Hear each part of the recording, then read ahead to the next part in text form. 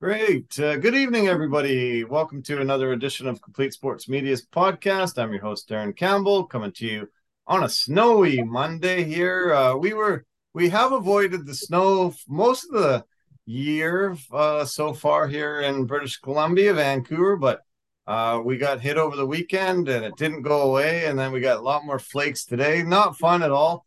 Most of the country has been underneath a blanket of snow, but we've been lucky we can getting away with it, but not over the last few days. I guess it wasn't a welcome sight for you either today, Jason, was it?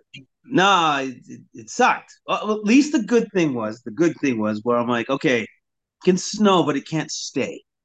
And it didn't stick. So that was at least my one saving grace. But at the same time, had to work outside this morning. That was not fun. It was cold.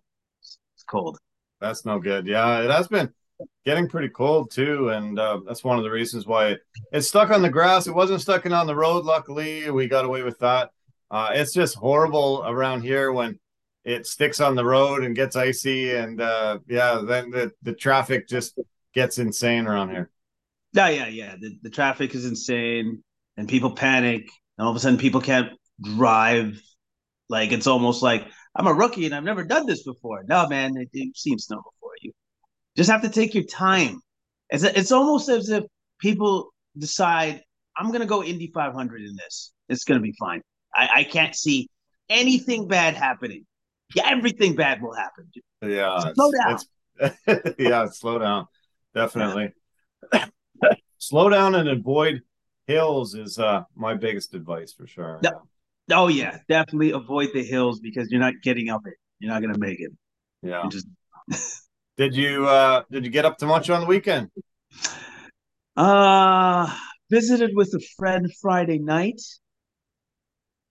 Yeah, that was it. Okay. So yeah, I took it easy. I took it easy. Watched some sports here and there, but I basically kicked my feet up and I did not do much.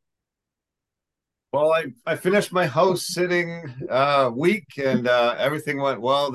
The animals are still living.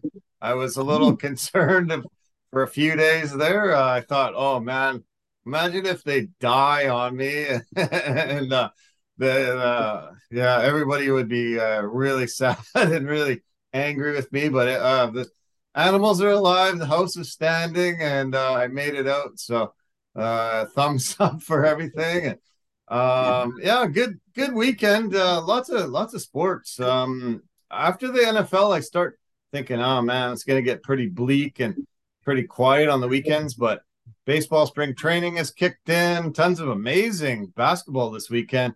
UFC card. We had the Jake Paul fight. We had a ton of stuff to get into. So let's get into it. NBA. I got breaking news. I don't think you've heard because it just happened about 20 minutes ago. LaMelo Ball broke his ankle tonight in the Hornets' fifth straight win over Detroit. He was trying to do a behind the back dribble, and suddenly he fell to the ground, snapped his ankle. He was in a lot of pain. They had to take him off. Man, this is tough for a guy that's there to really start making Charlotte relevant again. They've been having a bad year, but they've won five in a row, and he's their cornerstone guard that has really been playing amazing. I looked at his stats tonight because I took him in my DraftKings, and I'm like, what the hell's wrong with his stats? And all of a sudden, I realized, wow, he's out, and he's going to be out. I would say the rest of the season he's gone. Really tough because his brother's gone too. Charlotte didn't need this after starting to play pretty well, and I really feel sorry for the guy. Yeah, yeah, especially with like losing one of their other stars, Mikel Bridges, to domestic stuff with his wife, and which is still in the court system, and then now you lose another star. Like I feel bad for the Ball fam. It's almost like they got some weird sort of NBA curse going on because now LaMelo went down, Lonzo's got some apparently a knee injury that nobody has ever seen before. How troublesome is that? Could That's you scary. imagine being him saying, "What do you mean you've never seen this injury before?" He's like, "No, nobody has. So good Wow. luck." Crazy. Wow. That's shocking because, basketball, sports in general is known for knee injuries. To not see something, that's got to be scary for everybody involved. No, it's terrifying because it's like, so out of the decades of basketball and any professional sports that we've ever played on this planet, you're the first one we've ever seen this happen to in a knee ever. Yes. Crazy. Wow. That's insane. Yeah, I'm shocked that this happened to him. He's leading the Hornets in points and assists, 23 and a half points per game, 8.5 assists, and he's making 4 3-pointers a game. That ranks fourth in the NBA behind only Steph, Clay, Dame, and he's fourth in the NBA. So pretty crazy, but this was definitely a rebuilding year for Charlotte. So I guess it's time to move forward and fully rebuild. Hopefully he gets back healthy really soon, has a good off season, and comes back 100% next year. Yeah. But here's the problem also with Charlotte. How many years have they been rebuilding for? Like Yeah, a while, right? it's Like been a while. That's true. Yeah. at some point in time, you have to think to yourself, we're gonna stop rebuilding and just start like winning. Yeah. Yeah. Yeah, you're right. Yeah, that's your team, and yeah, it hasn't been relevant for a long time. Yeah, no, the last time I want to say they were relevant was Grandmama Larry Johnson, Larry Johnson, yeah, one of the Lonzo best. Mourning. Yeah, Yes, love that's when those they had guys. great teams. That was a fun team. Yeah, those teams were great, really great. Yes, exactly. Okay. Speaking of ankle injuries, actually, no, I think it's a foot injury. Did you hear about LeBron James? He will miss Oh, several weeks yep. with the injury he sustained yesterday. He said he heard something pop when he hit the ground, and there wasn't a lot of talk about it until all of a sudden today the news came out that it's quite serious and he's going to miss several weeks, according to the reports. Sucks. It sucks because the numbers don't lie. The stats when LeBron is on the team, like the team is absolutely stellar, fantastic. But when that guy doesn't play, that team is bottom of the league in efficiency and points and everything. So that is horrible news for the Lakers. I feel bad for LeBron, but you know what? LeBron is an Iron Man. He'll bounce back. It'll just take him some time, right? And obviously, the Lakers are going to give him all the time he needs to recover. But it really is a horrible break for the Lakers because they had just made all these trades. They looked like they were on the up and up. And then their star basketball player goes down with a pretty bad injury. This is devastating. Just when everybody started thinking they were putting things together, they were getting healthy. I was shocked when I really dove deep into the Western Conference standings today and realized that there's 4 games separating fourth from 13th.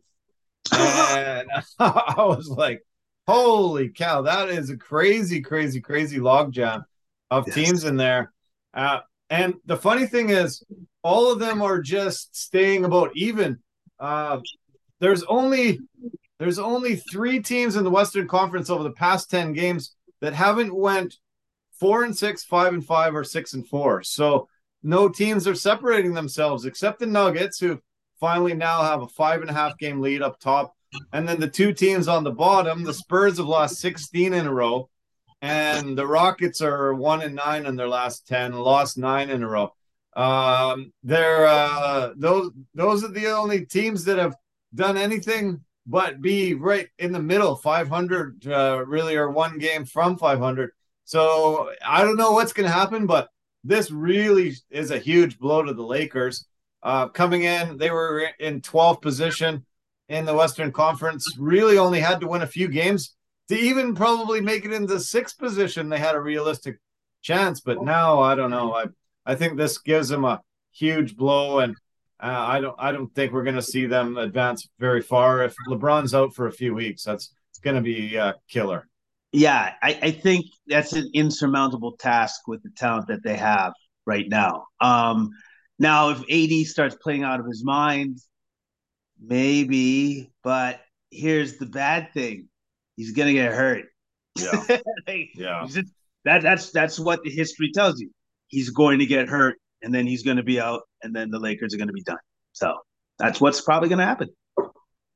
This weekend's games were some of the best games on a weekend in this whole season, 14 weeks in, and it was spectacular. I was absolutely shocked about how many incredible games there were. The game yesterday that blew me away, I texted you because I was watching the game, and Lillard got 41 by halftime, and I was thinking, oh man, maybe he's going to beat Kobe's 81 and could possibly have the second highest scoring total for an individual in a game in history. He finished last night with 71. It was the most efficient 71-point game in history, least amount of shots. The guy was just on fire. We've been talking about him lately after he won that 3-point contest last week at the All-Star game. But man, another level for Dame time, and it was such a blast to watch. He was incredible. He was incredible. And then if you want to talk efficiency, he was on the court for 39 minutes. 39 minutes, 71 points. Unreal. That is Yeah. absolutely ridiculous. That's he's damn near going like 2 minutes, 2 points a minute. He's scoring every minute. So he was absolutely incredible. He was on, and just the shot making alone, just looking at the shot making, and the fact that I think for one of the shots he just crossed over half and said, Yeah. "Got it. Here you go." Oh, yeah. Done. Yeah. He's become unguardable because he can just cross half court and he's in his shooting zone. What do you do? Like, Houston is a horrible team, and this is one of the reasons why he did get that, because they just don't have players to do anything. But you would have thought it would have been like, okay, guys, double, triple team him, let anybody else score. Like, this is ridiculous. And he just this seems to be able to take it to another level and find open spaces. He can just we've been talking about Steph Curry, how he's so dangerous because he can space the floor so much. Dame is taking it to this level, and if Steph doesn't come back fully healthy, Dame has become the best scorer in the league right now. Well, definitely the best scoring guard in the league. Best shooter, for sure. Like right now, I look at Dame and you look at his body of work that he's had over the course of his career.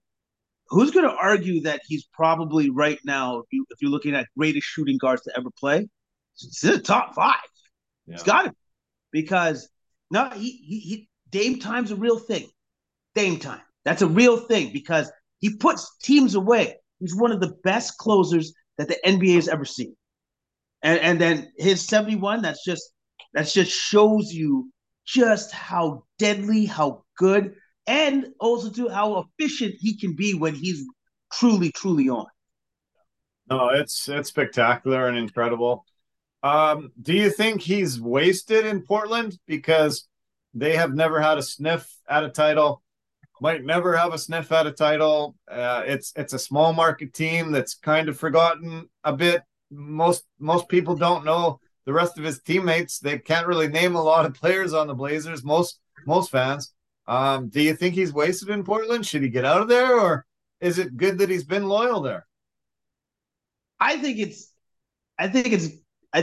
what he thinks is what matters. Actually, that's what I think. If he wants to stay there, if he shows that city love because they've showed him love back, then he's good. And then if he's good and you were lucky enough to have this Hall of Fame shooting guard, right? Now it's the organization's duty to give him a team that he can work with to win a championship. It's the organization's, it's their absolute job, because he just said, I'm going to make it easy for you. I'm not going to leave. Give me a team I can win with.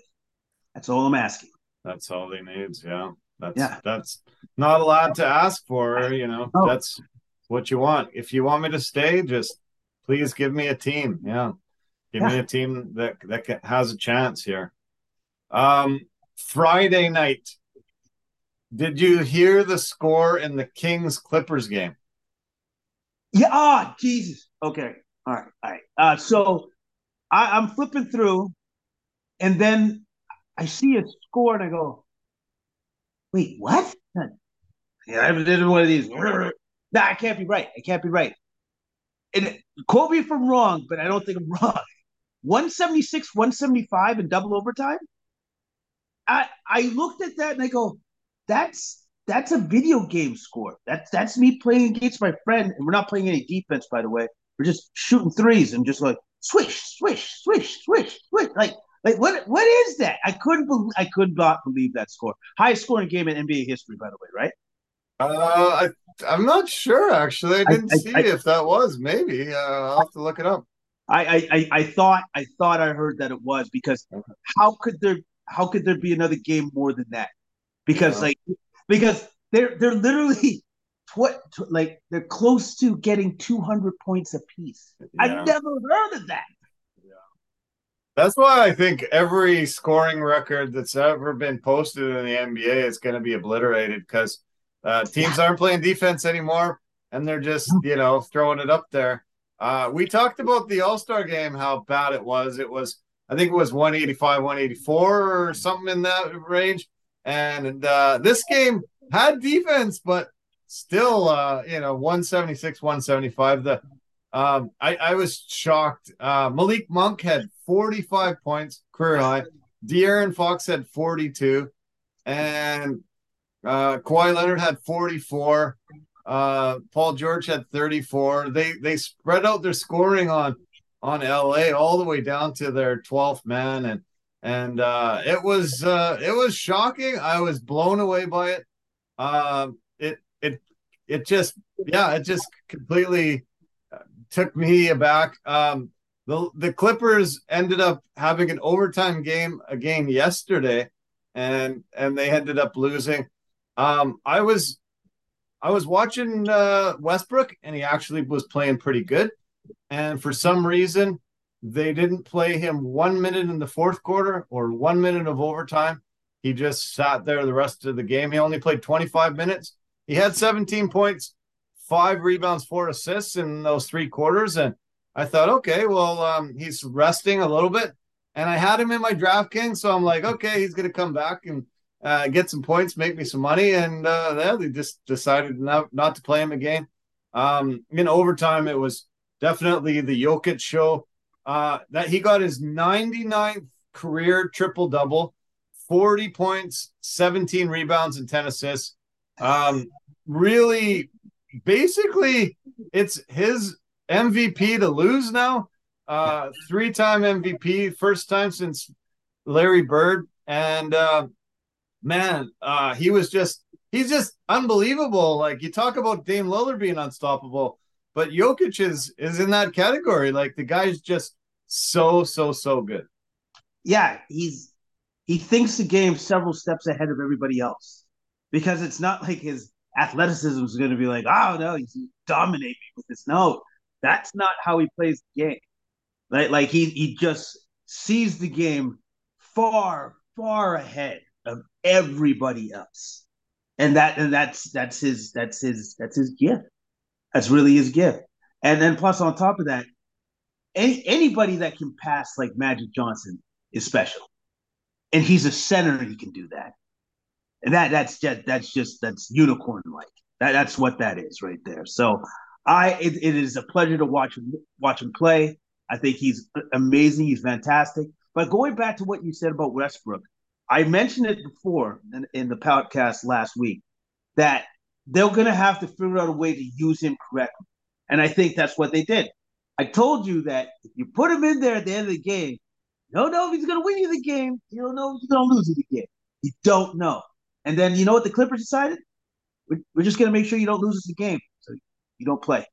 There we go.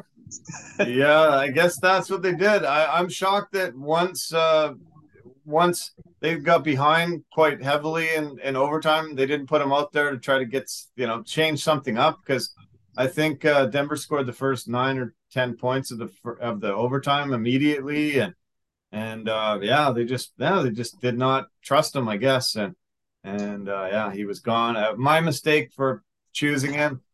He was fitting in with his salary, and they used him a fair amount the game before, and I thought, okay, they like what they see, but no, not not that game.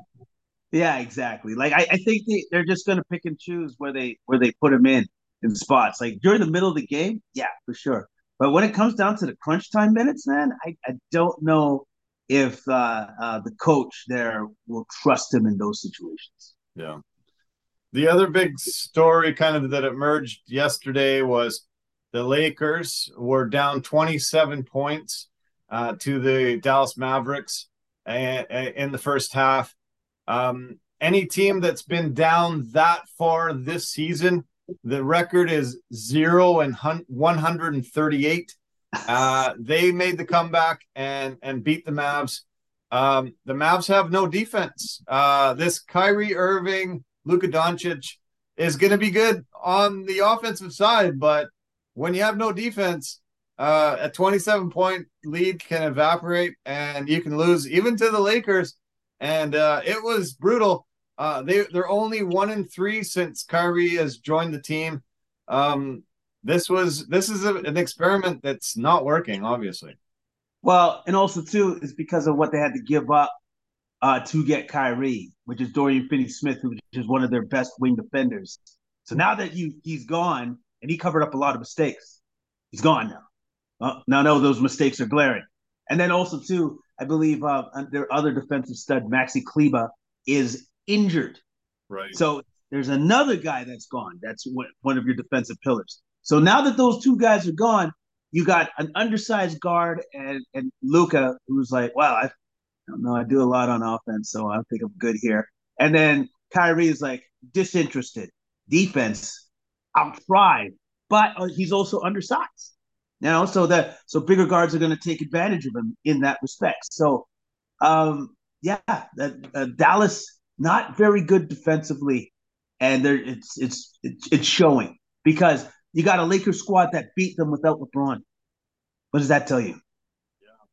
Yeah, pretty brutal and tough, and yeah, this is definitely not working, and I don't think it will. But um, yeah, it's been an interesting few days in the NBA, and we'll see. We'll see how they put things together. I'm looking forward to the week ahead, and the other big news that happened today was Quinn Snyder was given a 5-year contract to take over the Hawks.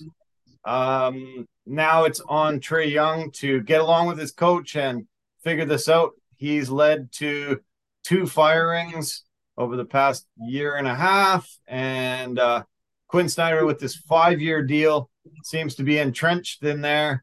And if he can't get along with Trae, I think they'll have to move on from Trae and figure it out. But do you think Quinn's going to make a difference there? I think he should. He's good enough, and if Trae's receptive to being like coached, like just being coached, then he should be fine. Like I think there was honestly, I think there was like some sort of old school generational issues with Nate McMillan and Trae. That's where I think there was a lot of animosity started being bred from that. But Quinn Snyder is a new age coach with new age philosophies, and he's hip. He understands how new players think, and he's good with it. So in that respect, there should be no friction between the two of them. And now it just will come down to basketball, and hopefully, Trae gets on board with what he wants to bring to the team, and away they go. So that's what everybody's hoping for. And I know Quinn Snyder is a hell of a coach. He's excellent. So I just expect good things from there. But he's just going to have to figure out his personnel and then maybe get some players and round it out. So. We still got quite a bit of the regular season left in the NBA, but I think there's only 4 teams that can win the championship now. I think it's Boston and Milwaukee in the East, and it's Denver and Phoenix in the West. I think everybody else can just get ready to pack their bags and go golfing soon. I don't think any other team's going to be able to compete with those 4. Yeah, I agree with you. I agree with you, especially out east, because like it's pretty clear that Milwaukee and Boston are ahead of the class. Philly's there, but I don't trust them. No. Philly's there, but I don't trust them. So there's that, and then yes, with Durant on on Phoenix now, yeah, yeah. How could they not be favored? How could Yeah. they not be favored? They're absolutely favored. But then also too, the Nuggets are rolling. I love the construction. Their roster construction for that team, I think, is one of the best in the NBA. And then that's why they're so good. And then also too, it helps that they're being led by potential three-time NBA MVP. So yeah, they're good.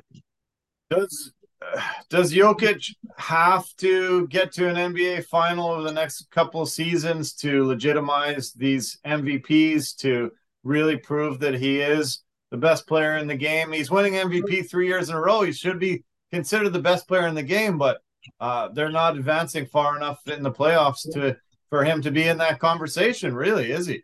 Absolutely, you're absolutely right. He does need to get there now. Like he's now should be feeling the pressure of I keep getting these NBA MVPs, so I'm gonna have to do something about that. Like he's got to get to the Western Conference Finals. I think if he doesn't make it to at least the Western Conference Finals, Denver's season can be seen as a failure. What about the Warriors? Do we have to even consider them to be a threat this year, or is this a write-off year again? Steph's still injured. He's still out with an injury. Clay's been playing well, though. What was it? A couple games ago, he hit 12 threes. I think him and Steph are the only two players that hit at least 12 threes in two NBA games, at least in their career. That's awesome. But I don't know, man. They're not like last year. The team is not like last year. Their defense has been woefully insignificant. Like it has been so bad. It's been absolutely horrible, deplorable. Like they can't play defense on the road. They can win at home. They got one of the best home records in the NBA, but they can't win on the road. And then they all of a sudden their defense is non-existent too. So I think it's a lot to ask for them to all of a sudden turn it on and all of a sudden their defense is on point and everything else. They can score the ball, we all know that, but it's their defense that has let them down time and time again. So I don't know if I expect much for them for this run this year. I heard some really bad news for the Bucks today. The owners of the Cleveland Browns are about to purchase part of the team. We all know how great the Cleveland Browns organization has run for the last, I don't know, 50 years, 60 years, whatever it's been. This can't be good news for the people of Milwaukee. How much money does that family have? Are you serious? Why? They're valuating the Bucks at 3.5 billion, and they're planning on purchasing a portion of it, whatever the guy wants, whatever portion he's selling. The Suns have been worth 4 billion. They just recently were sold, and the Denver Broncos highest valuation of any North American team, 4.65 billion, all purchased since June of 2021. So yeah, I don't know. I definitely don't think I'd be excited if I was a Bucks fan, thinking that the Browns owners are going to purchase us because they Browns have been horribly run very poorly for my whole lifetime. Yeah, that their management not very good, not very good at all. But if you're a player, you're just like, wow, but they'll just throw their money at you. This is awesome. Because Deshaun Watson, literally one of the few quarterbacks, not only, I should say, one of the very few quarterbacks that has had his entire contract guaranteed, Yeah. right? Which is, by the way, exactly what Lamar Jackson is looking for. Apparently, he's expecting something guaranteed of $200 million. Yeah. Somebody's going to give it to him. It just might not be the Ravens, by the Yeah. I think it's too risky for a quarterback these days, and especially a guy that's has had some injury troubles, and Cleveland had to do that in a way to get somebody relevant because nobody really wants to go to the Browns. So, you got to throw money at people to entice them to a team that they don't really want to go to. Yeah, exactly. And they did that, but at the other owners saying, "What are you doing? Why would you do that? You're ruining everything for everyone now." Right? Because I think a lot of owners were super pissed off that they did that. Super pissed off because it's almost like it's collusion, right? It's like, okay, so this is what we're gonna do, guys, and this is how we're going to control at least this. But then the Browns owners go, hell with all of that. We're just gonna do our own thing, and they're just like, oh, that's not good. That's not good now because now the Ravens owners are just like, look at what you did now. Now we can't sign our guy. And we can't sign our guy. Yeah. But somebody's going to give him that money. Somebody's going to give Lamar that money. I'm just curious to see who's going to be the one to do it. Well, speaking of NFL quarterbacks, did you hear that the Commanders released Carson Wentz today, saved themselves $26.2 million on their salary cap, and cut him adrift? This is his, what, fourth team in the past 3 seasons? Is he done in the NFL? Is it CFL, XFL, USFL next? What happens to Carson Wentz? Do you think somebody picks him up? Somebody can always use a second or third string quarterback. So I think somebody will pick him up because somebody can just be like, all right, we'll pay you a little bit of money, and then you're there just in case. You're never going to see the field, by the way, but you're there just in case, right? Like I can definitely see him somebody doing that because he still has enough talent to at least do that, right? So, but at the same time, I don't know if you want that guy to be your starter. Right? And I Yeah, don't. I think those days are gone. that might be gone. Yeah. Speaking of the Commanders, NFL owners have decided they want to hold a vote to vote out Dan Snyder as the owner of the Commanders. They have finally just had enough of him. They want to hold a vote and boot him out of the league, make him sell the team and give it up. He has threatened to sue them. He has threatened to uncover a bunch of information that he knows about the owners and about the collusion and about a bunch of stuff with the NFL, supposedly, allegedly. So there's a big fight going on between them now.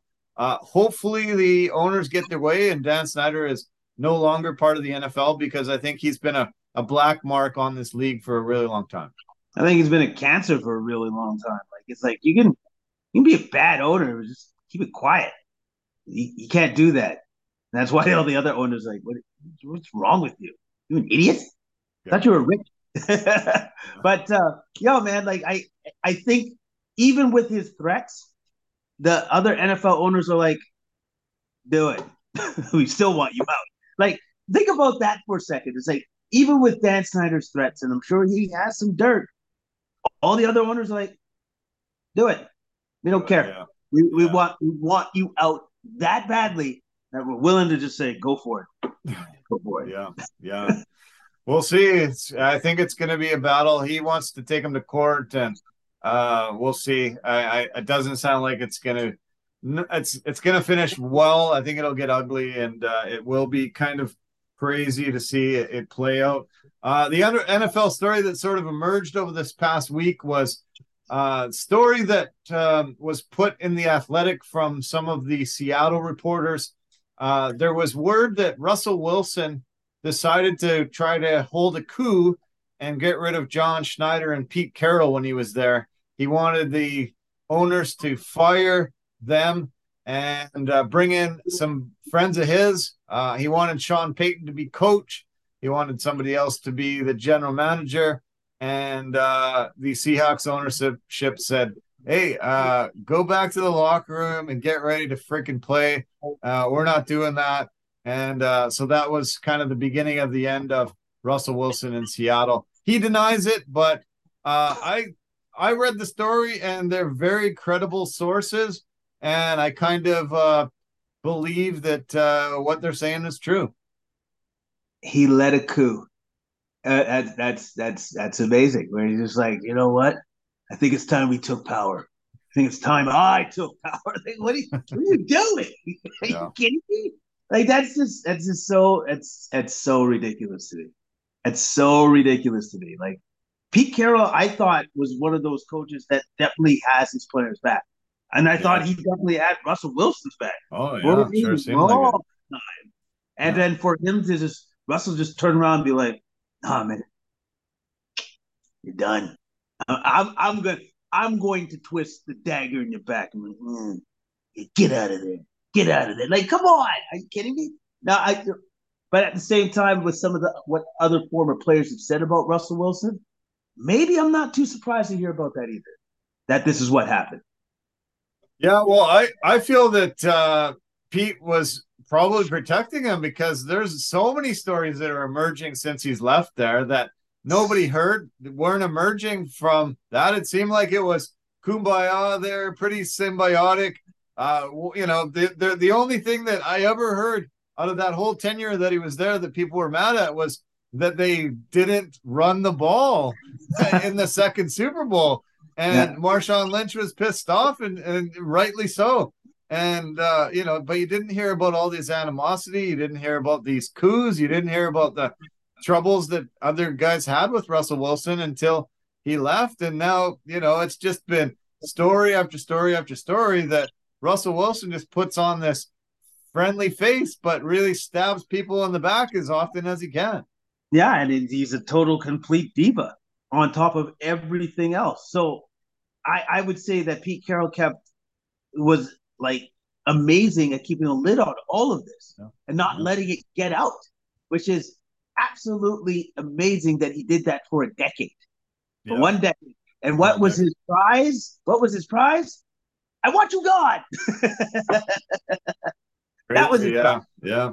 Well, we saw it with KD. He tried to get rid of Steve Nash and Sean Marks last year with the Nets, and they called his bluff and said, "No, that's not going to happen. Play ball, or go somewhere else." And he ended up playing the season until he finally got traded. So it's happened in sports, but it's funny that we didn't hear this until now. This story finally emerged, and we'll see if Sean Payton can handle him in Denver. Uh, there was a story. I saw the press conference, and Sean Payton had heard that Russell Wilson had his own private quarterback coach and a guy that just hung around, part of his entourage. And he goes, no, that's not going to happen around here. No. If he's not an employee of the Broncos, he's not welcome in the locker room. He will not be working with Russ. And, he's welcome to hit the next plane going out. And I think he's going to not take any of Russ's shit. And we're just going to see them have to get along with Sean Payton being strict of how he wants to run the football team. Yeah, that diva stuff is gone. That's gone. Sean Payton's now there. This is my ship. This is the way it's going to be run. Get on board. Yeah. Get on board because I will say this: Sean Payton's not going anywhere. Sean Yeah. Payton. How about this? Sean Payton ain't Nathaniel Hackett. So yeah, like he Yeah. knows how to win. He knows how to breed a culture. He knows how to breed a culture that does win. And so Russell Wilson is just gonna have to learn to get on board, man. That's it. He will. That's it. Yeah, you're right. Yeah. So, okay, why don't we switch to the UFC? UFC Fight Night 220, Vegas 70 this past weekend. After the weigh-ins, we lost two fights. Haley Cowan and Aylin Perez. Cowan got an illness. As soon as they stepped off the scales, also Jose Johnson and Garrett Armafield. Johnson was not cleared by a doctor to compete. He was having too much problems weight cutting.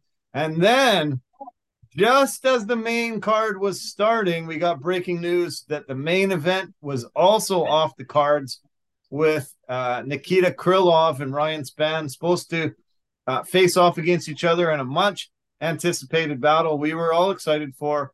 Krylov was sick, was unable to get himself healthy enough for the commission to allow the fight to go. And that main event was eliminated off the cards, pushing the co-main event to the main event. Quite the blow to the card because I was really excited about this fight. I wasn't excited about too many of the fights on the card, but this one really sucked that it had to be pulled. Yeah, because as far as I'm concerned, this was the fight that kind of made the card, made it interesting at least, anyways. And now then when it got pulled, like I kind of missed it. So where I'm now expecting to see the main card, then I was like, wait, is it over? Like, I guess I'm not seeing the main card. So hopefully they reschedule that fight somewhere down the line and soon, because I think that's a fight that definitely needs to happen, and that's a fight that definitely fans want to see. That's Oh what I'm saying. yeah, yeah, big time. Let's hope that they can put it together in the next coming weeks. But yeah, it was super frustrating. Just we've had too many cards get pulled in the past little while, and or too many fights from cards get pulled in the last little while, and that was the fight I was really excited to see, and boom, it was over. The co-main event, you and I both said Andre Muniz was, definitely the guy that we thought was going to win. He was on a nine fight winning streak, 5-0 in the UFC, and really just looking pretty much unbeatable, especially on the ground.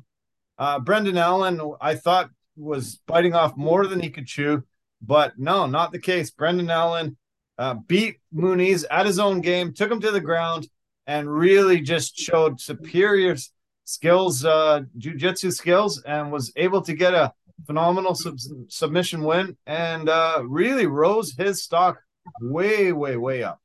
Yes, he really did. Like even in the stand up, like it was close, but I thought Allen was just subtly ahead and getting off first in the striking department. And then when he took it to the ground, he was I would categorize him as being patient yet Yeah. super technical. Took his time to make sure that as he was inching closer and closer to getting that rear naked choke, and then finally he got it against a very very good jiu-jitsu specialist in Muniz. And I was impressed, man. And he got it at the end of the third round, right at the end. I thought there's one thing about Brendan Allen I do need to say: the man is a finisher. It doesn't matter what round it is. It doesn't matter where the fight is. He's looking to finish. He could have easily took his foot off the pedal and just won the fight, but he was still hunting for the finish, even within like the last minute of that fight. Yeah, that was impressive, and you got to love a guy that really wants to finish the fight. Muniz was fighting off the rear naked choke in many ways, every way he could, but finally that choke sunk in, and he had to tap. Um, he gets 50K for the bonus. Uh, he ends up getting another 25K because it's the main event, and you get that for the main event. And all fighters that got finishes on this card got 50K bonuses. Dana was being extra generous and decided to hand out, I think there was 6 finishes, so another 300K was handed out to the fighters, and that was great to see. Dana open the purse strings a little bit and hand out some more money. Well, yeah, because I guess he was just like, well, these guys are fighting at least, so that's good. My main card fell out, so I think he's rewarding the people that are fighting on cards like this, where it's like you put in a good performance. I'm appreciative of the fact because card is not necessarily strong, so here's something here, and also too, it gives other fighters in the UFC to know that's a little bit of incentive. That's your incentive, which is finish the fight, make it look good. You get some money. So Allen decided to call out many fighters after he Yes. said he wants to fight Sean Strickland, Chris Curtis, Jack Hermanson, and Dricus Duplessis. All amazing, I think. I hope they can put one of these guys together in his sights really soon. Yeah, and I think all of those guys that he just named were all in the top 10, I believe. Every single one of them. So he did well in saying when Bisping gave him the mic and said, call somebody else. Like, oh, call somebody else. Give me a sec. Give me my paper. Okay, here we go. So, and they're all great call outs. All of them are great call outs. All of them would be great fights. All fights I would like to see. Yeah, me too. Yeah, I'm excited. Great on him, amazing performance, and I yeah, I'd love to see him fight very soon. They should put that together. Yeah, put they're under pressure when all of a sudden they're the main event, and Brendan Allen delivered a great performance. Okay, the co-main now, the heavyweight battle.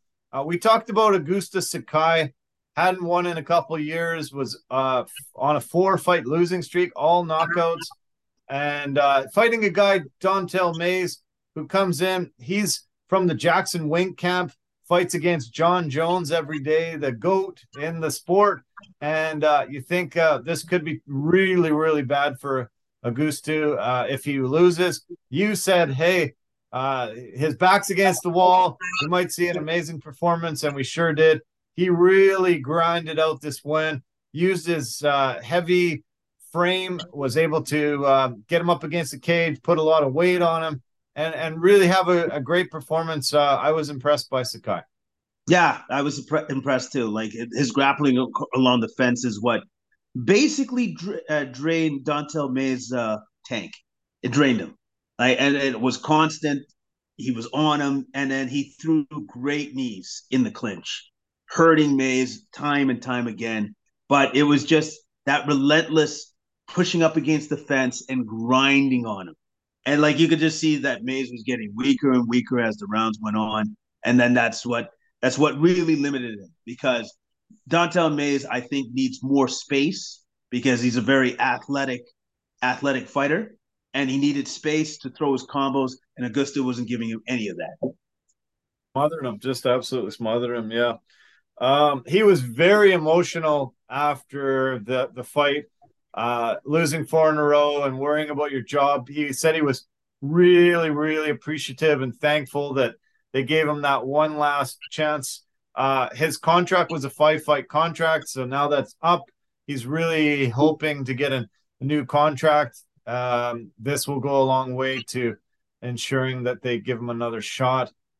He was just like, thank you so much for not giving up on me, giving me one last chance, and I hope I delivered. And yeah, I think the UFC is probably going to announce that they've reached another agreement with him for another contract going forward.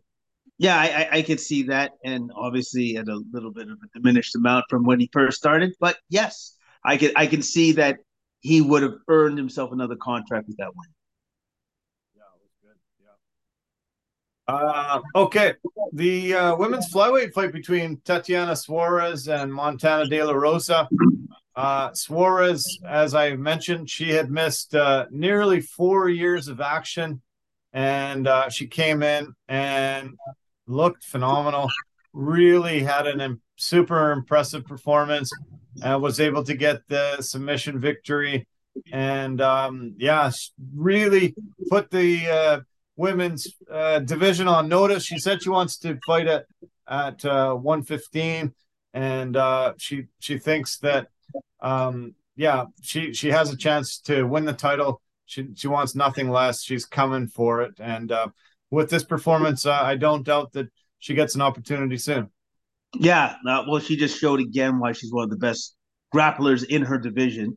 Out grappled De La Rosa, even fighting above her normal weight class Yeah. when she fought De La Rosa. So it took her some time to get her down, but once she did, once she began to wear on her and then finally began taking her down, it was only a matter of time.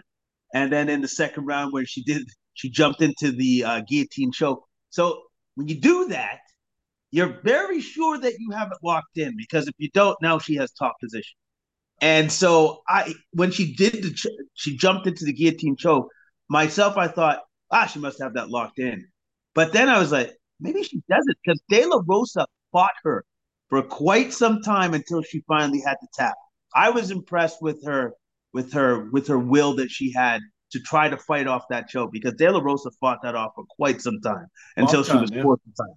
Long Yeah, time. she sure did. Yeah, it seemed like she was getting out of it at times, and then she finally it just seemed to sink in a little deeper, and she was forced to tap. But yeah, it was yeah, way to go fighting it off, Montana. But Tatiana is really phenomenal on the ground and with her jiu-jitsu, and she's able to get a big win.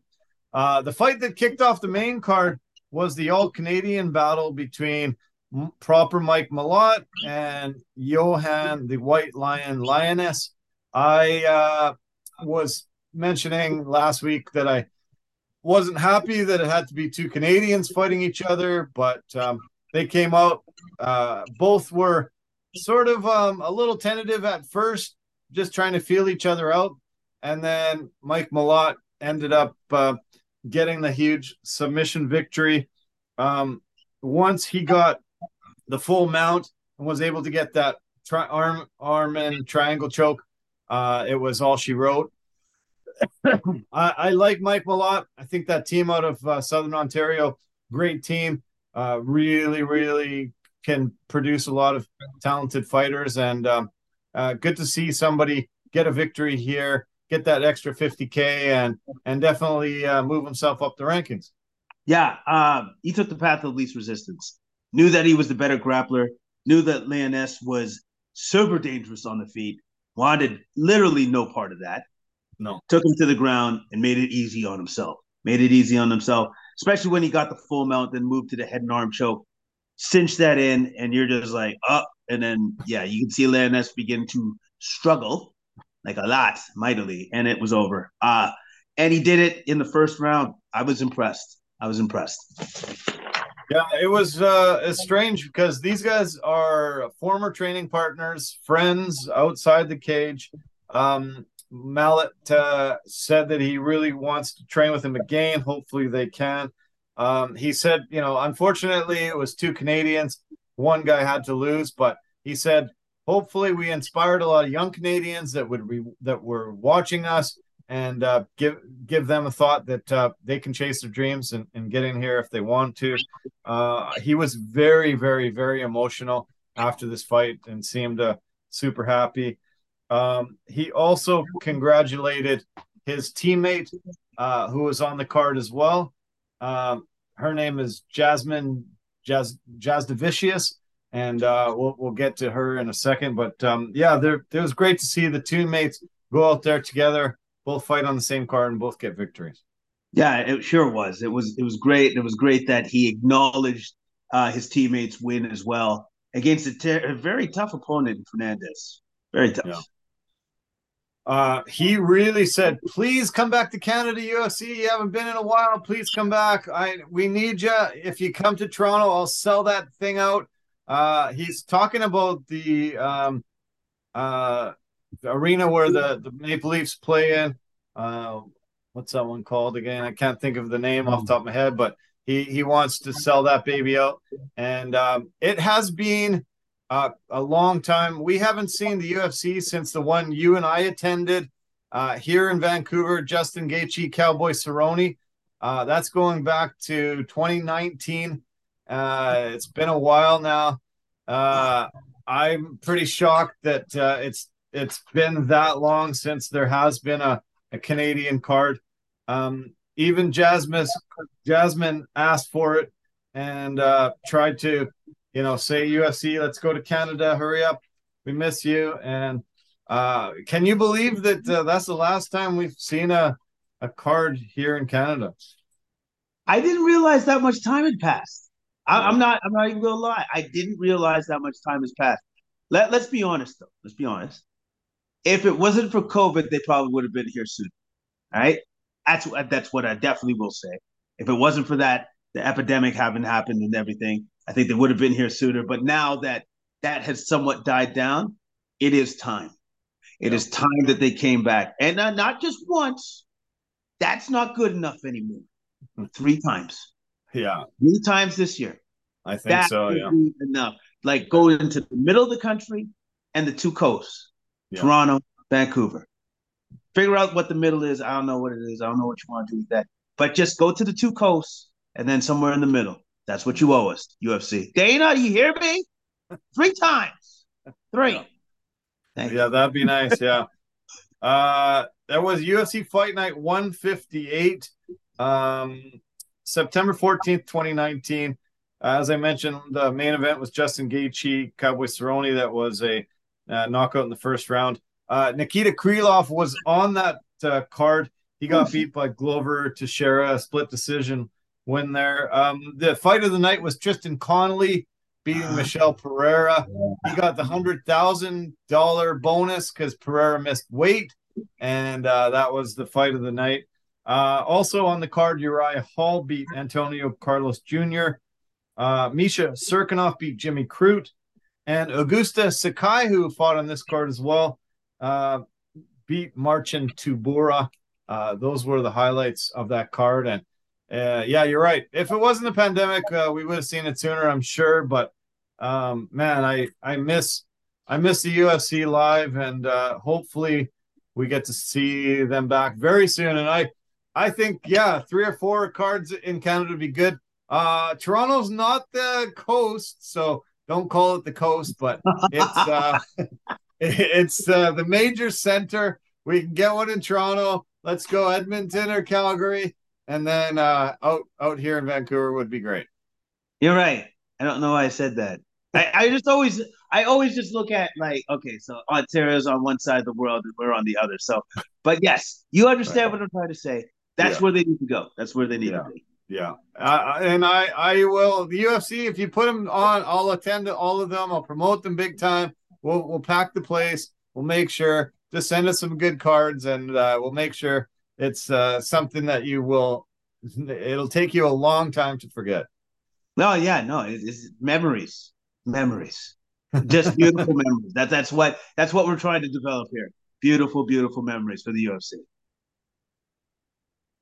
Okay, the card that ended up being the feature prelim was not supposed to be. It got moved up, as all these fights did. This is a lightweight battle between Eric Ghost Pepper Gonzalez and Trevor Peek. Peek making his UFC debut. Gonzalez 0-2 in the UFC. These two guys don't know how to fight. I don't know why they're in the UFC. I don't think they deserve to be in the UFC yet. They are raw. They are not good. This was kind of a joke. I was like, oh my God, these guys should not be in the UFC. I don't know what the hell's going on. Trevor Peek out of Alabama, one of the biggest rednecks that has graced the octagon in a long time. He was fighting like I've seen girls fight outside the bars and locally. There was punches like this being thrown, and it was pretty bad. It was like a train wreck. You had to watch it, but oh my God, these guys better go to the gym, train very, very hard for their next appearance, because if they come in with this weak of an effort, their careers aren't going to be long in the UFC. That's odd. I thought I was watching a technical masterpiece. My goodness, no, I was amazed, because I'm like, Peak is just. I'll say this: the dude throws hard. He throws kicks hard, not technically well, but he throws kicks hard, and his punches, he was just winging them, just winging punches, and I'm just like, all right, cool, man. There's no real technique there, but he's throwing hard. All right, he's throwing hard. So I was just kind of like, it was almost like kind of watching a local fight on the local show. Yeah, regional show. That's what it looked like to me. It looked like a regional local show. Yeah. I haven't seen a guy wind up on his punches or his kicks so much. Like he was going back like this to throw punches and just like telegraphing the living hell out of it. If he fights somebody that knows how to fight, he's dead meat. There's no way he's going to be able to connect. It was just like, oh man, like come on, like yeah, okay, you're tough, you fight on the street, great, but come on, man, like technique, you're telegraphing your punches like crazy, dude. Like that is not the way to go against some top level competition. Yeah, no, but it was just awesome to see, because I'm like, oh, he's gonna throw the punch from way back here. it was I don't know, man. I was laughing my ass off, because I'm like, what am I actually watching here? This is just great. Great. Yeah. Well, I was watching with Lorraine, and she was keeping her eye on the card a little bit here and there, but she laughed so hard during that fight, and she said that was one of the funniest things she's seen in a long time. Even his post-fight interview, you could barely understand the guy. He had such a southern accent, Alabama boy. I'm so excited, first time I've ever been here. Oh, thanks for interviewing me. And oh my God, it was just unbelievable, man. Unbelievable. Yeah, man. I heard the banjo playing in the background, so I'm like, oh, this guy is right from the country. This is excellent, awesome. And you're right. I didn't actually understand anything that he said. I heard that he was thankful to be there. That's what I got out of that. Yeah. That's what I got. Yeah. Oh yeah. His picture with Bruce Buffer, his smile was ear to ear. Like, I'm actually standing next to Bruce Buffer. Like, check me out. This guy, yeah. Act like you've been there before. They used to say that when you score a touchdown, don't celebrate too much. Just act like you've been there before and you'll get there again. Not this guy. This might have been one and done because he was just out of his mind. I can't believe I'm here. Yeah, no, he was super excited. You know what? I'll give him his moment. Won the fight, awesome. He gets to fight again. I don't know. Hopefully, his competition's not too upper echelon because it shouldn't be. So yeah, but he gets to fight again in UFC. So good for him. Way to go. Good for him. Yeah. I mentioned Jasmine Jazduvicius earlier. She faced a tough opponent in Gabriel Fernandez, who's a jiu-jitsu expert, great on the ground. But Jasmine took her down all 3 rounds, ground her out, had her in a crucifix at times that I thought might have the fight stopped. Really used awesome techniques to keep the fight on the ground, and just had a really impressive win. Yeah, very impressive. Her grappling was definitely miles, leagues ahead of Fernandez because Fernandez didn't even do anything technical to even try to get up. So that was a huge hole in her game because whenever they did stand up, Fernandez was definitely getting the better of her in the stand up department, in the striking. She was definitely. I thought she was faster. I thought she was stronger. But once the grappling started, she was pretty much neutralized. And then she didn't have the capacity to even get up after she was taken down. So, great win by Jazz Davicius. Great win by her. And great way to start off the card with a Canadian win. Yeah, very nice. Very nice. Jordan Levitt got a big win. Utilized the tie clinch, got some huge knees up the middle, landed that one that just hit him right on the button, seemed to just crumple him. In steps Jason Herzog, fights it off or calls it off. Levitt, first knockout, real legitimate knockout win out of his career. He was super excited. This guy has been such a submission guy, has got that one big slam win, but had never really knocked a guy out like that, and seemed to be super thrilled that he had. And a little bit surprised too, but big win. Yeah, huge win for Levitt, and yeah, great technique on the clinch, and then throwing those knees right up the middle. And when he tagged them with that first one and crumpled them, then tagged them again, and then it was those 2 devastating knees. It was over. It's over after that. Yeah, it was great. Really grind out victory for Odie Osborne, the Jamaican sensation, over Charles Johnson.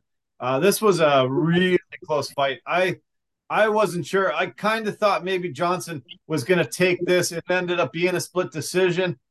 This was razor thin, very hard to judge, very evenly matched. Just such a smart matchup for the matchmakers, and Osborne gets his hand raised in this one.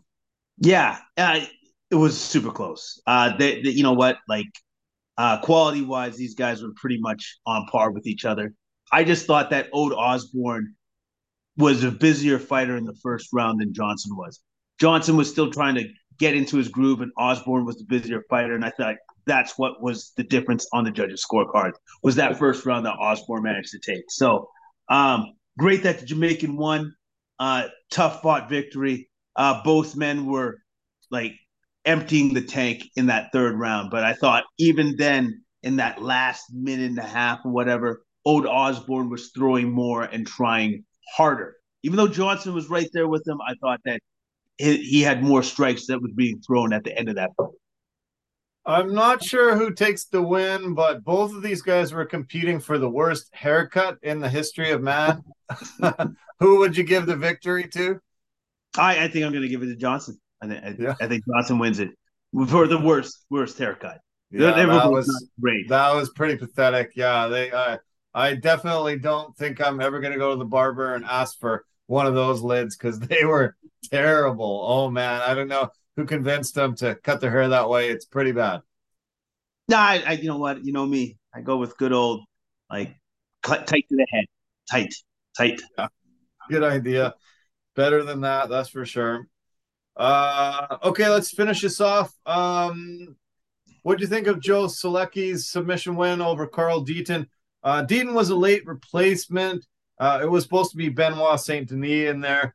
Selecki said he was really happy that there was a pullout. He was getting bored training for Saint Denis for the last 5 months. He was going to face a southpaw. Suddenly had an orthodox guy making his UFC debut. Selecki was definitely the better fighter in this one. Good on Carl to come in and do the late replacement, but there was levels and Selecki was miles above, I thought. Yeah, especially when it came to the grappling department. Like he basically just wore on Deaton as the fight went on, and then eventually in the second round, got him down to the ground, worked around to his back, got the rear naked choke. It sucked that Deaton wasn't able to get in a full fight camp, obviously, but definitely Selecki was the better fighter, and I think he was always been the better fighter. Yeah, got the win. I thought Selecki might have some troubles as the fight wore on because his backpack that whole first round with the triangle body triangle with his legs and I thought might get worn out, but his cardio was great and was able to get that takedown in the second round. Also get the back and continue to try to sink in the rear naked choke until he finally did. Deaton didn't even really get a chance to tap, and he went out. He went to sleep. That's right. That's right. Because I think Deaton at one point in time thought about it and then said, "No, I'm going out on my shield," and then went to bed. He went to bed. He got put to bed. He was done. He was done. Yeah. Okay, we are in the week of Jon Jones finally returning to the octagon after being away for 3 years. We have not seen him grace the octagon since 2019.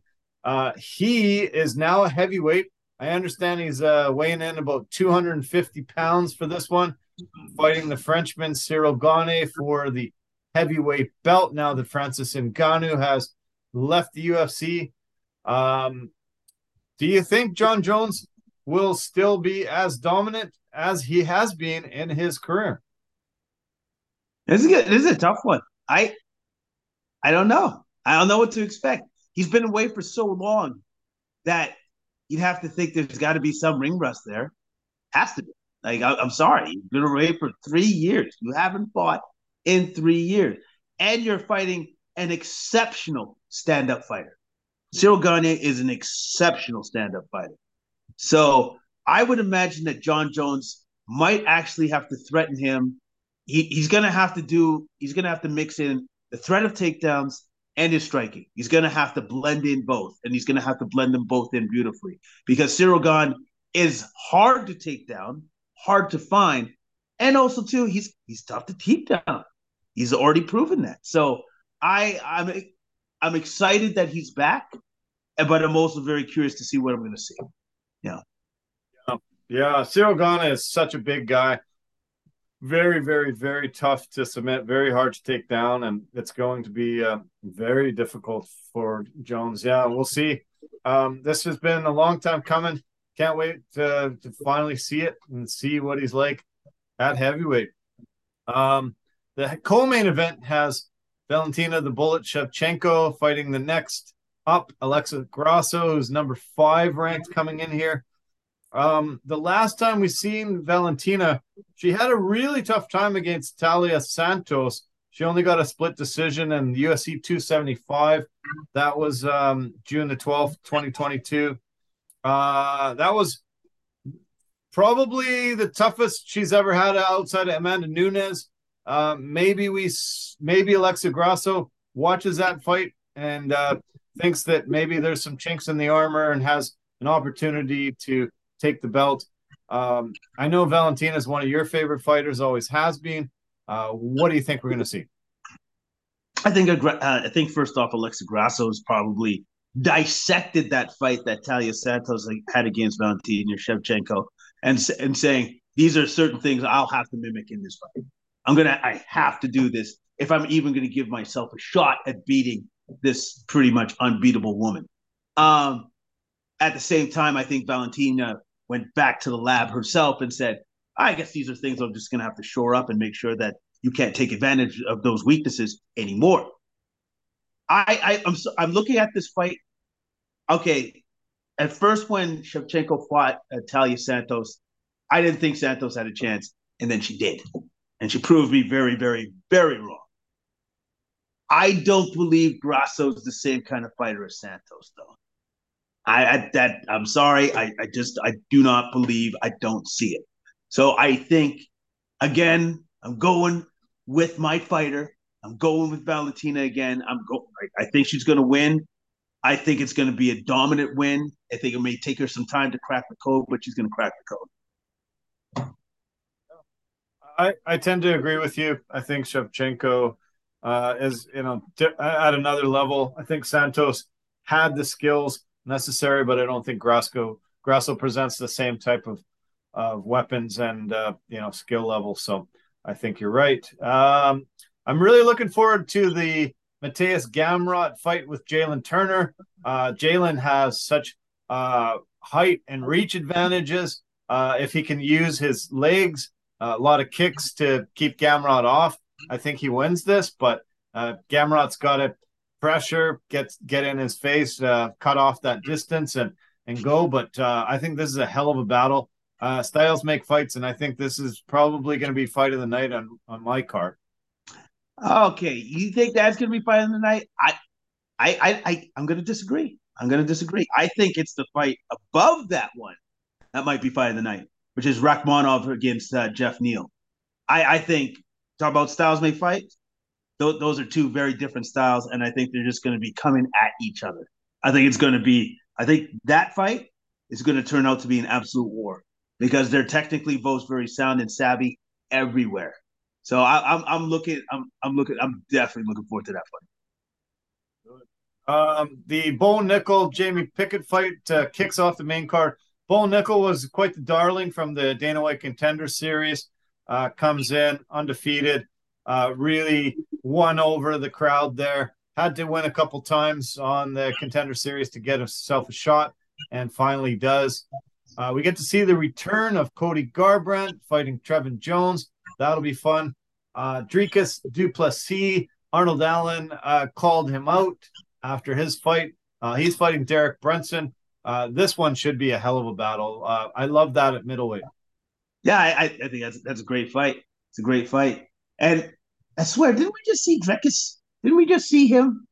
Didn't he just fight like 2 months ago or a month ago? Recent, yeah. Yeah.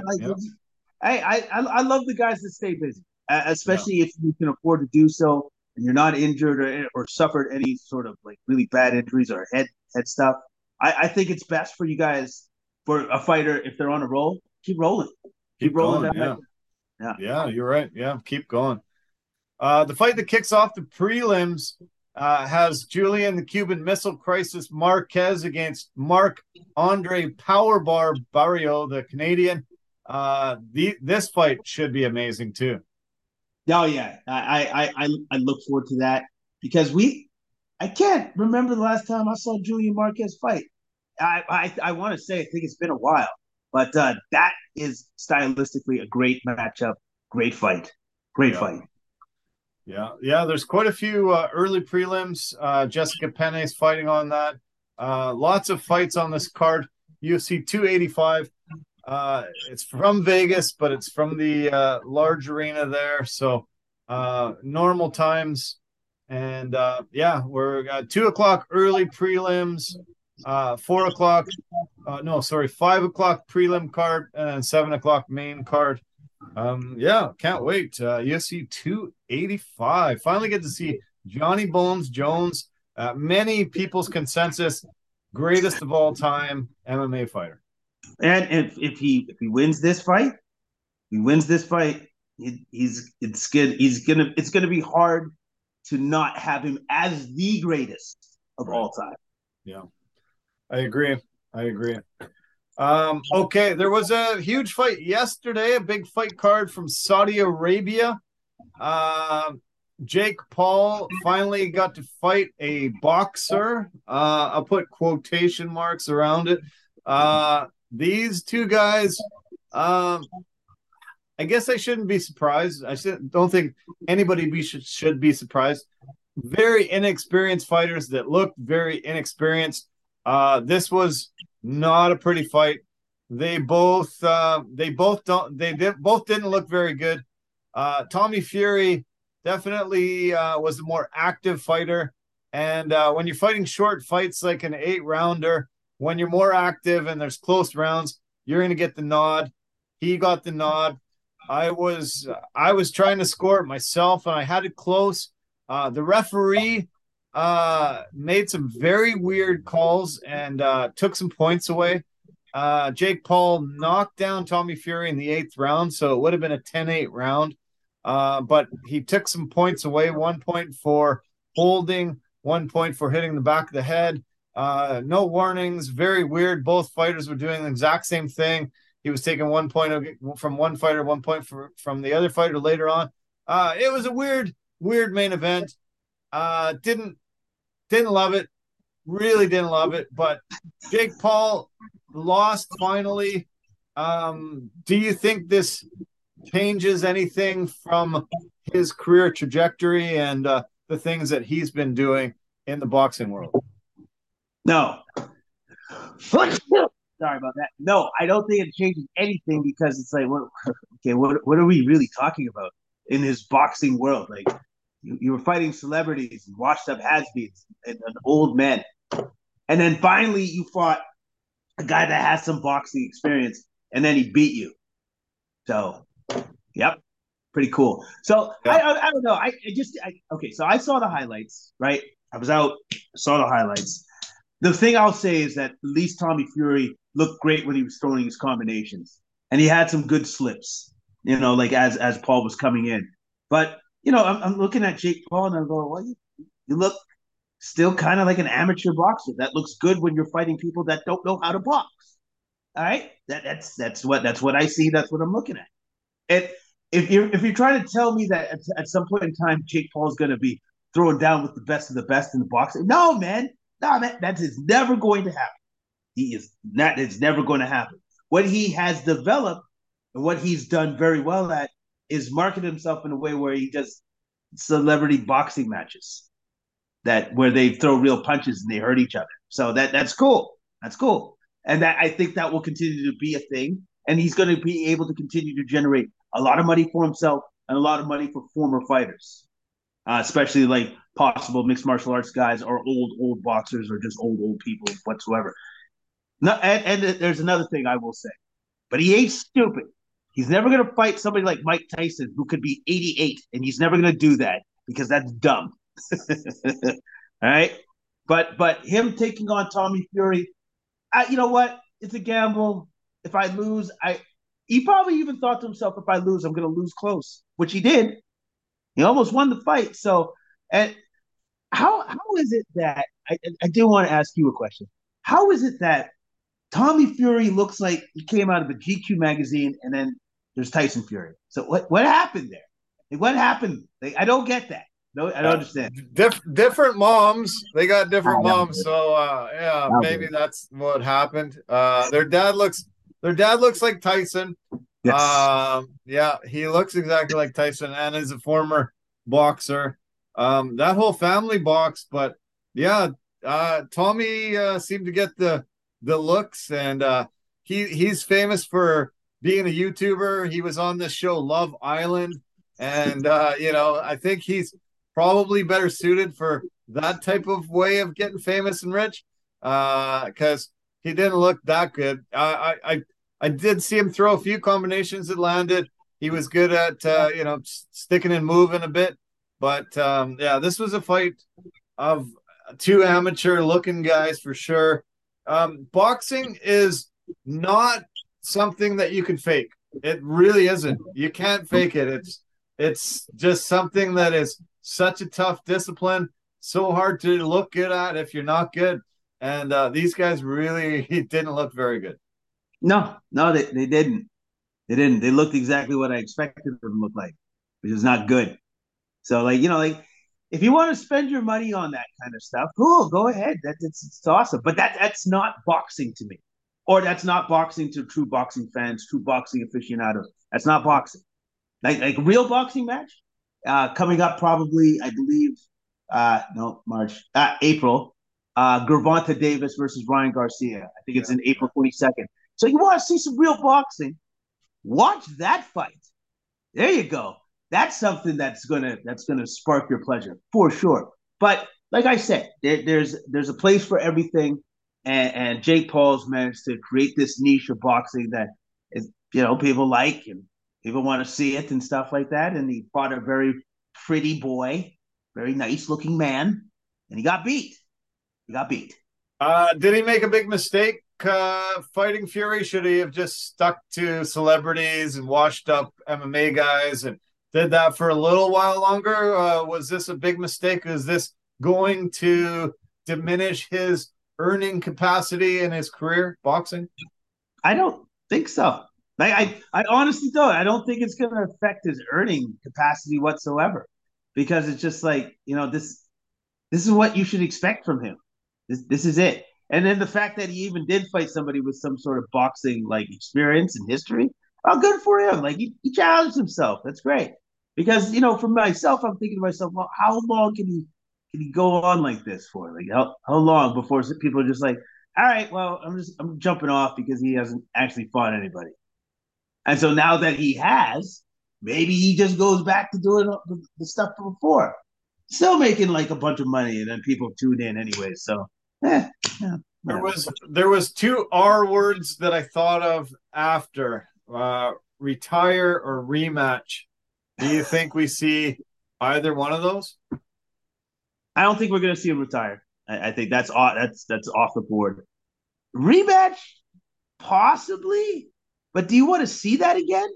I don't. Do you want to see that again? I know I'm good. Like I'm good. Let's see something else. Let's see something new. So I don't think he had a rematch clause if he lost. He had a rematch clause. He said it in the ring after. So did Fury. I think there's a good chance they do. There's a lot of talk about him fighting KSI. There's a lot of talk about him fighting Nate Diaz. Others out there. We'll see what comes together. The fight that was the co-main event had Badu Jack fighting Ilunga Makubu, and that was a hell of a great fight. That was actually a really legit fight for a title. Badu got his third division championship and got the knockout in the 12th round. That was a legitimate, great boxing fight, and I was very happy that I watched it. Okay. Now I'm sad that I didn't watch that. I'm sad that I missed that because I like Badu Jack. That guy's a great boxer. Great boxer. And it's fantastic to hear that he won yet another title in a different division, different weight division. So yeah, weight division, yeah. That's incredible. That's awesome. And then the fact that he did it in the 12th round, that's exciting. Yeah. That means it was a closely, hotly contested fight. So yes, that's the kind of boxing that I'm talking about. That's the kind of boxing worth my time. Yeah, no, there was legitimate fights on the card, and I just wish that maybe those guys were a bit more experienced, maybe could have fought maybe a year or two from now where they actually seem like legitimate boxers. Do you know how much these guys made for this fight though? Do you want me to guess? Yeah, take a guess. First off, it's going to be way too much for what we just saw, what we experienced. How about this? I'll say 5 million apiece, both. Good guess for Fury. He got four, and Paul got $30 million for that. Oh yeah. Okay, cool. Right on. Come on. Like what are we paying you for? Like, are you Yeah, serious? 30 million? 30 Say, million. okay, Yeah, well, he's doing something right. He's yeah. smart. He's a smart man for putting on something that you just go, wow, see that in my regional circuit. Awesome. Cool stuff. Well, this is in Saudi Arabia, and Saudi Arabia has been very famous for recently doing what they call sport washing. They're trying to throw a ton of money at all sports, and they're trying to really say how great of a country they are, how great of a people they are. Come to Saudi Arabia, we're the best, we're the greatest. Look at what we do. And they're just throwing ridiculous amounts of money at golfers, at tennis players, at F1 car racing, which is starting this week. All of this money is just coming out of Saudi Arabia. I think they paid a lot of people to be there. There was Mike Tyson was there, Cristiano Ronaldo was there, Kevin Hart was there. They had a whole bunch of celebrities in the crowd. I think they paid them just to come and say, "Hey, Saudi Arabia is great. Come, come, come." Everybody that attended the event said it was one of the favorite events they've ever been to in their life. Well, of course, because they got pampered. Can you imagine if you're Kevin Hart? It's like, who is this? Some Saudi prince. Okay. What do you want me to do? How much money you want to give me? Wait, are you gonna give me a private jet? Oh, yeah, sure. I'll be there. What date? Done. Yeah, so yes, for celebrities, it's pretty easy to do because it's just like they paid me to be there. They paid for everything. They put me up in an 18-star hotel. All right, cool. And then they took me out to the greatest parties ever. Awesome. Yeah, it's a super simple thing to do, and especially if that's clearly what they're trying to do. Even though, like, Saudi Arabia as a country had some like distinct problems, but we know this: they got money. Man, do they got money? They got money to burn. They got enough money that they can just throw away 30 million on Jake Paul and be like, yeah, there you go. There you go. I think we're going to see a huge amount of world title fights out of there. I think it's going to be the place to go, and I think Francis Ngannou is probably going to fight out of there. Deontay Wilder was there too. I should have mentioned. Yeah, so I could see Wilder, Ngannou from Saudi Arabia, both of them making $50 million. Yeah, that's right. Because I know that Deontay was there, and he was actually even dressed up in the Arab garb.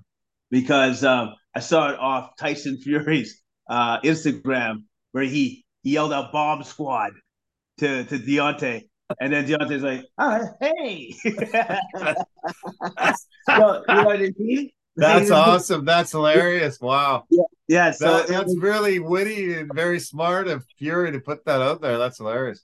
no, it was awesome. It was awesome, and obviously Tyson's going to be there because he's supporting his younger brother. But yeah, it's smart on the Saudis' part to do this kind of stuff. To be like, all right, well, if you want to make, you want to have your sport put in the spotlight, and we can do that because like we have more money than gods, not one god, gods. A whole bunch of gods. Yeah. Yeah. We can I do hear that. you. Yeah. Yeah. It's interesting. I think we're going to see a ton of fights from there. And yeah, we're going to see this. I think Jake Paul's been good for boxing. I think he's been good for combat fighters around the world.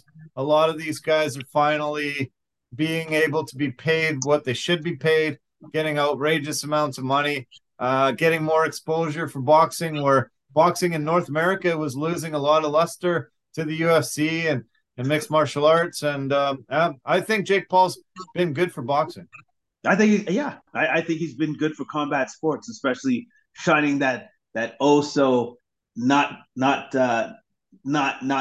really light on the UFC and about their fighter pay. It's not appreciated light. Where Dana's like, I wish that guy would shut up. No, he's not going to shut up because it's like these guys are criminally underpaid. It's like, as he said before, how can I pay former champs more money than they've ever made? and it's a celebrity boxing match. How am I doing that? Think about that though, just literally for a second. How is he able to generate something where this guy is past his prime, somewhat washed up, but he makes more money with him in 8 rounds than he's ever made in any fight in his UFC career? I think that's sad. That's sad. And guess what? Ngannou didn't want to have happen to him in his career, which is that where he just goes, you know what? I'm going to take this opportunity to step away from you guys and make my money fighting Deontay Wilder. Hopefully, he fights two of those guys. That's my hope for him. Hopefully, he's able to win or lose, fight Deontay Wilder, and maybe fight Tyson Fury or Anthony Joshua or somebody else like that nature. He's able to do that and make himself a ton of money off of the two fights. And those Yep. two fights would be super significant because that will solidify everything. That will solidify his future and his family's future, which is what everybody wants at the end of the day. Yeah, I hope so too. I hope you're right. Yeah, let's get him paid, and then he can come back to the UFC and just fight for fun. Doesn't have to fight for money anymore, and Exactly. yeah, just fights for a legacy. So yeah, get $100 million out of two fights, and then come back and become the heavyweight champion again, and have a really long legacy. Yeah. That's the goal. That's the dream. And then, but unfortunately, I guess Uncle Dana says only one man is allowed to do that. One man, and your name is not Conor McGregor. So no. And like Yeah. so, like is that always going to be his thing? Is that what he's going to say to everybody else that has that opportunity in front of him? Because as far as I'm concerned, if you have that opportunity and you can make that a reality, you'd be an idiot to give that up. You'd be a complete moron to give that Um, Dana White's Contender Series has been just a absolute godsend for the sport. We're just seeing so many guys on this past weekend's card came from the Dana White Contender Series, and it's been great supplying them with a healthy new set of talent. The Ultimate Fighter is back. Conor McGregor and McDonald. What? Why am I saying McDonald? up. Chandler, Um, Pardon me. Chandler. Chandler, and they just had their first three fights of the season this past weekend, and Dana White seems super excited. I think there's going to be probably more eyeballs on this with Conor McGregor being there, Chandler being one of those most exciting fighters we've seen in years, and yeah, I think this Ultimate Fighter could be bringing back some of the cachet that it has over the years. And yeah, it was pretty neat to hear that they're in full swing with it already. Yeah, they both have big personalities, but here's the one thing that is going to be the best thing about their upcoming fight. It's gonna be a fight. It's gonna be a hell of a fight because that dude throws caution to the wind and he makes it freaking exciting. Win or lose, he always gives himself a chance to win. When I say that, I'm talking about Chandler. He gives himself a chance to win, and and he's going to come close, or he's going to lose the fight, or he may get even knocked out. But either way, that's going to be one heck of a fight. He hasn't had one fight that's disappointed yet. He hasn't had one. I don't think he knows how to do that. So Yeah. yeah, I'm looking forward to the fight. Yeah, Very I good really am. matchmaking, and I'm looking forward to this. I'm looking forward to the trash talking between them, and I'm looking forward to the lead up. It's going to be fun to watch, and hopefully they start airing it really soon. Yeah, so great week ahead, obviously, with UFC 285. Amazing basketball going down the stretch. We've got F1 starting, so your cousin must be starting to do some podcasts. They're starting in Bahrain. That's going to be pretty awesome. And yeah, I'm super looking forward to a great week ahead. Hopefully the snow stops and we can get to some spring weather soon. Yes, yeah, because I'm done. I'm done with like the cold weather. I'm super done with that, and I am looking forward to definitely the pay per view this weekend. And I'm looking forward to just seeing John Jones back in the octagon. We've missed him. He's been away for far too long, and hopefully now he stays for a prolonged period of time. But that's what I'd love to see. Last week I talked about how great the XFL was in their first week, and they didn't air one game. Not one game was shown on television this weekend, so never got a chance to see any. Heard one of the games. St. Louis had a really big comeback that first week. I guess they had a really big comeback again this second week, but how can they already not be on TV in their second week? Like, what the hell is going on? That's a really big miss, in my opinion. Nah, their network deal is just super awesome, I guess. Like it's just that good. So yeah, I don't know. I don't know what to say because if if you're trying to ask me if I was expecting more than that, I kind of wasn't. So I'm kind of not surprised. Like it's disappointing. It's too bad because as you were saying, like the games were actually exciting and they were cool to watch. So hopefully for the third week, they may be on TV. Maybe fingers crossed.